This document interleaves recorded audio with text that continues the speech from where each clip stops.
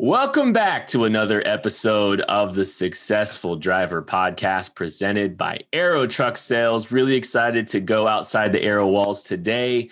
Very big guest here, Carrie Wierakowski, the director of the Roadside Inspection Program with the Commercial Vehicle Safety Alliance. So excited to be talking to you, Carrie. Thank you so much for spending a little time with us. Thanks for having me.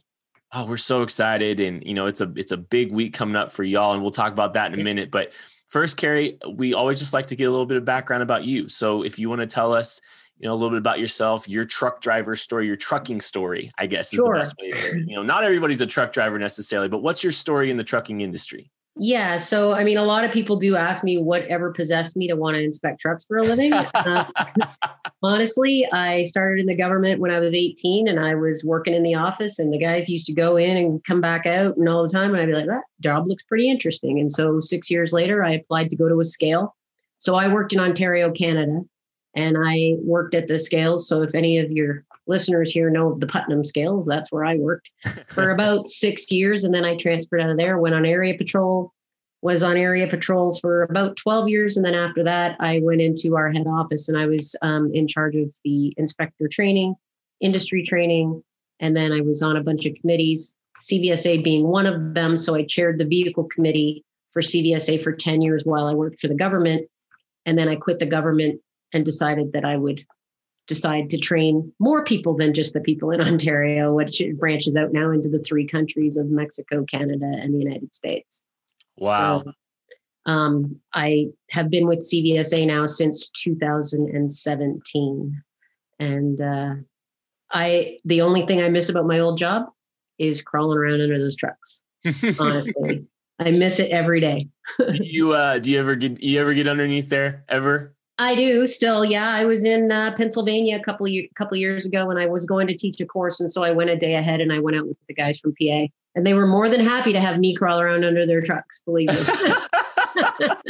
That's awesome. That's great. Yeah. No, and it's like riding a bike, right? And that's what I keep saying. It's like, you can be good at your job. You can be book smart and practically stupid. So there is a point where I need to go under trucks still in order to make sure that I keep the knowledge that I had when I was doing it every day. Sure. So. Well, Carrie, I'm really fascinated to ask you this question because one of the purposes of this podcast is just to try to get a wide varieties across the trucking industry. And, we want to help, the drivers out there become successful. And so we want to ask you, from your perspective, what makes a successful driver? In my opinion, a successful driver is a well-trained driver. And I would suggest to you, and I say this often, and I've actually been recently working with the Autonomous Vehicle Group dealing with trip inspections.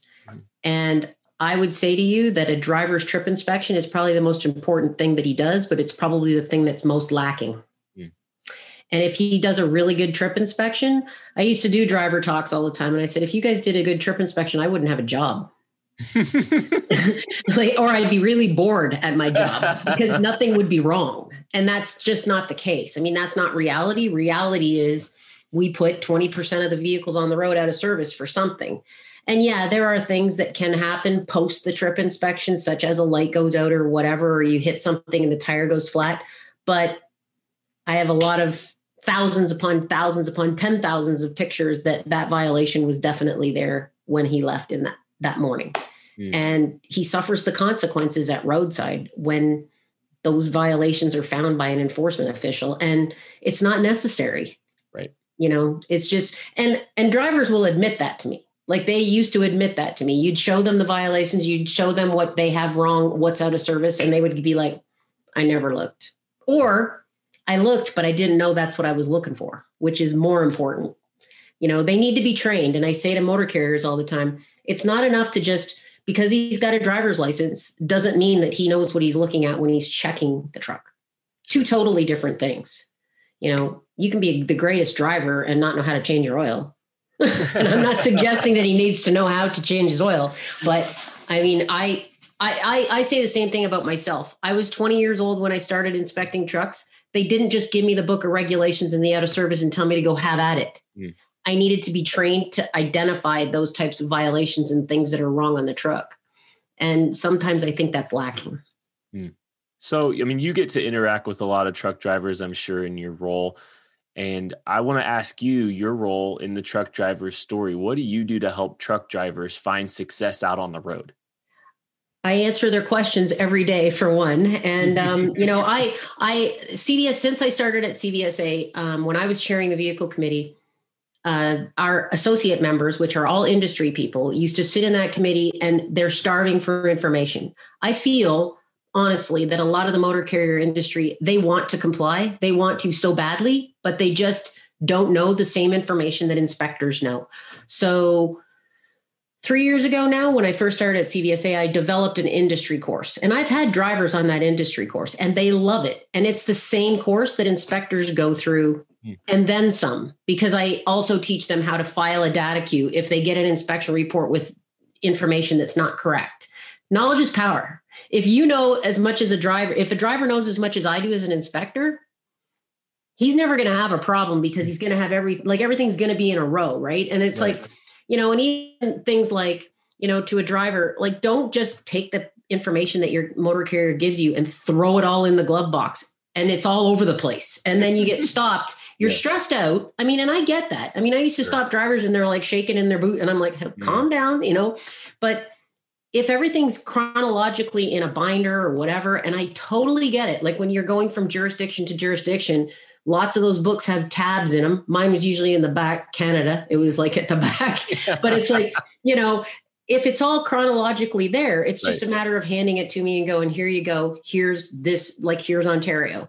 And everything was there. I could look at the registration. If they don't know where anything is, it automatically starts to elevate the situation. And then when they've got, can I have your insurance card? And you've got 19 of them in there and 18 of them are expired. Well, get rid of the ones that you don't need anymore so that it's just not a big pile of paperwork that you and I are both struggling to get through at roadside. It increases your inspection time drastically, which you don't want and I don't want. But if we can't find what we're looking for, it just makes it that much worse. And ELDs is a prime example of that too. Know how to work that thing, because there's over 600 of them and an inspector is never going to be like with every single one of them. But you know what? You've got one. If you know how to use it, I don't even have to touch it. I just have to go, okay, show me your days, slide back and forth, transfer me your file. He gets on there, transfers the file, give me your documents, give me your user manual. If he knows where all that is, that whole thing takes 1 minute. If he doesn't know how to do anything, we're 20 minutes later on the side of the road. And I've been there. Sure. What do you got? I don't know what I got. Company gave me this thing. I don't know what it does. I don't know how to use it. I don't know anything. Or what do you got there? Well, I've got this and I can do this, and totally different transaction. Well, Carrie, I can tell you I'm guilty of the insurance card thing there. So I probably need to go throw a few away from myself. And registrations and everything else. I want 5 pieces of paper, not 50. Well, I want to know a little bit about the CVSA, their mission. Just tell us a little bit. I'm sure, a lot of listeners that, are listening to this right now know, but it's always a good refresher and just to hear it straight from the source. Right. So the first thing that a lot of people think CVSA is that we're the regulator, and we are not. So that's the Federal Motor Carrier Safety Administration. So the Commercial Vehicle Safety Alliance is a nonprofit organization that is made up of state, provincial, territorial, federal government, and a lot of industry. So our associate members make up probably now about 65% of our membership. And I would say from an industry perspective, the friends that I have from the industry that come to CVSA, their number one benefit to them is they get to come to CVSA, they get to phone me anytime they want, and they will come up to me and go, hey, I need to talk to somebody from New Mexico. And I'm like, okay, come with me, because there's somebody in that room from enforcement in New Mexico. So then they start to make those personal, transactions with those people, and they can pick up the phone, and valuable for enforcement too. When I was working in Ontario, I get a driver from Montana and he says, oh, no, in Montana, we can do this. Well, let me call my friend from Montana and find out whether or not that's true. Huge value in that. Sure. Huge value. And what we do is, what CVSA's mission is we try to make sure, and it's mostly my job, to make sure that if you get an inspection done in California, it's the same inspection in New Brunswick, Canada. The process is the same. The out of service criteria is the same.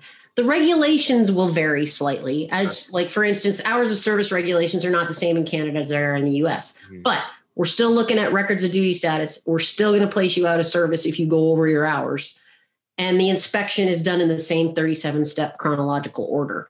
And that's for my safety and for yours. Sure. So if I'm doing the inspection correctly and uniformly with somebody that also works in Michigan, you should know where I am all the time in that inspection. If I tell you I'm doing a level 1 and I'm going to do a 37-step inspection, I'm going to go counterclockwise around your truck and then I'm going to go under, and I'm not bouncing and bebopping all over the place.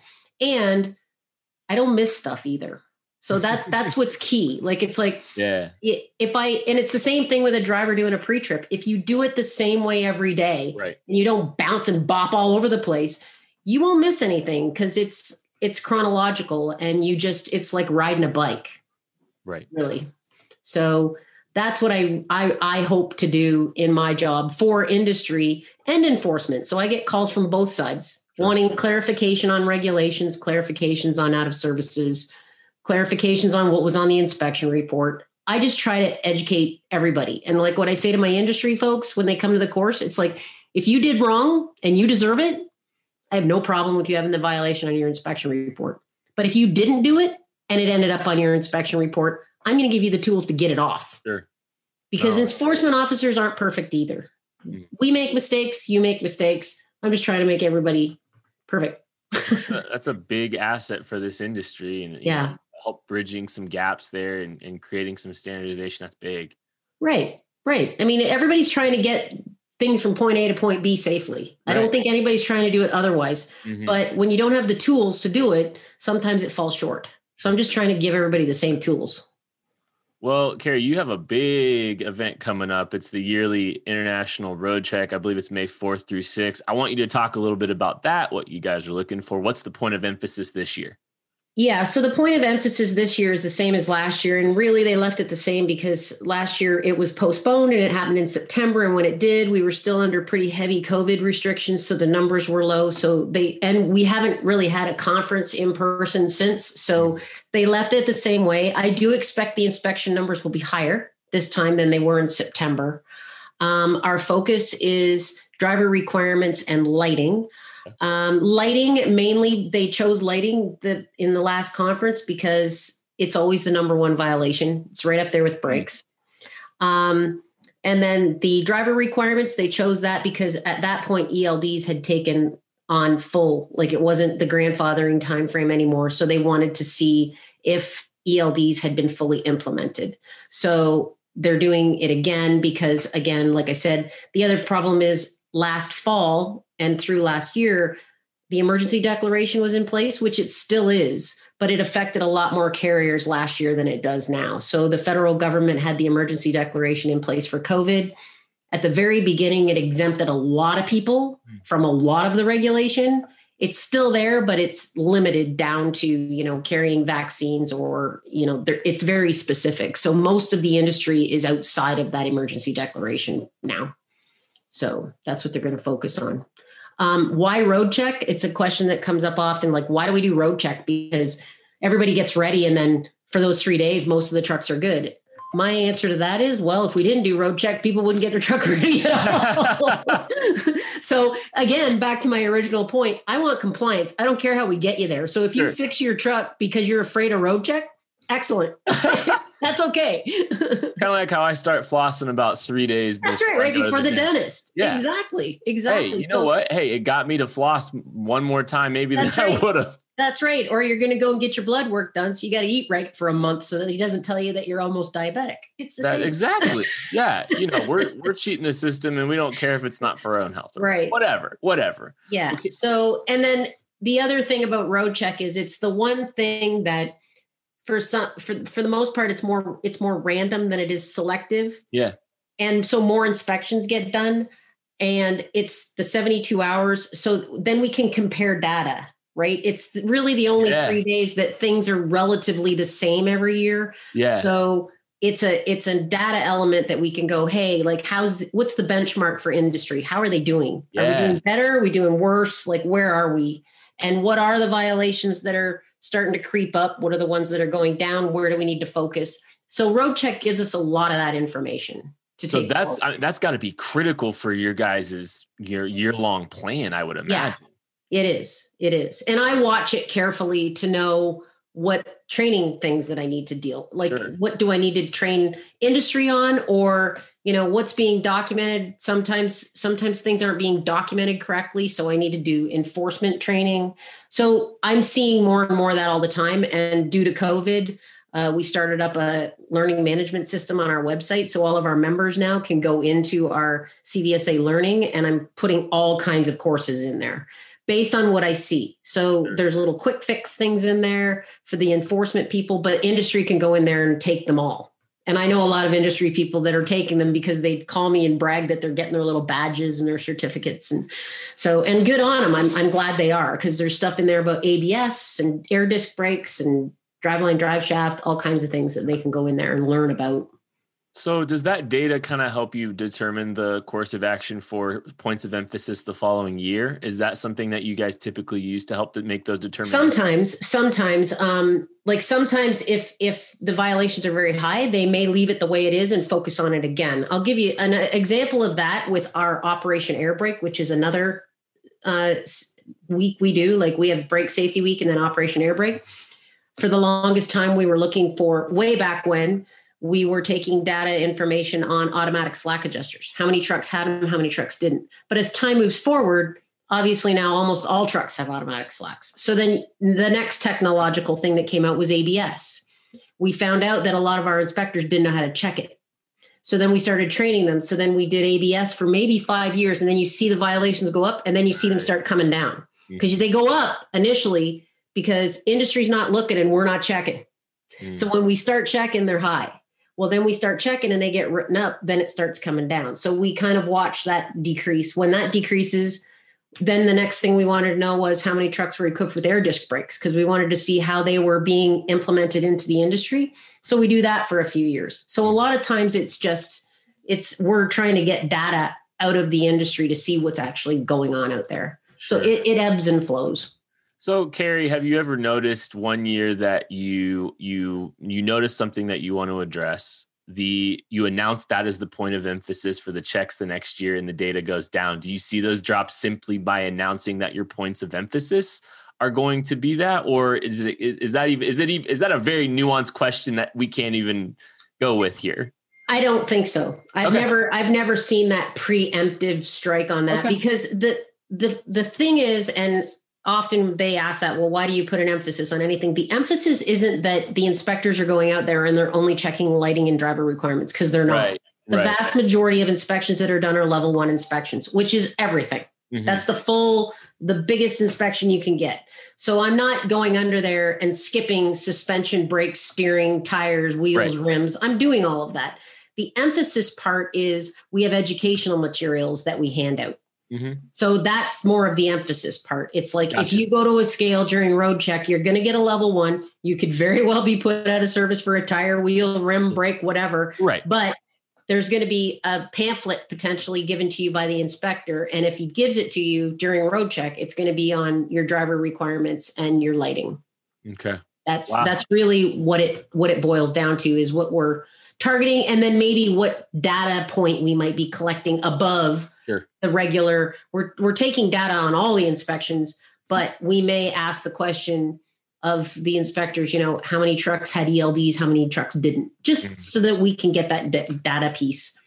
But it has nothing to do with enforcement per se. Gotcha. Well, Carrie, I am so appreciative of your time. It was really great getting to hear from you. Thank you so much for spending a little bit of time with us. No problem. Hope to do it again someday. Absolutely. We'd love to have you on anytime. And that's going to do it for another episode of the Successful Driver Podcast. Thank you so much for listening. Be sure to like, subscribe on all platforms. We'll catch you later.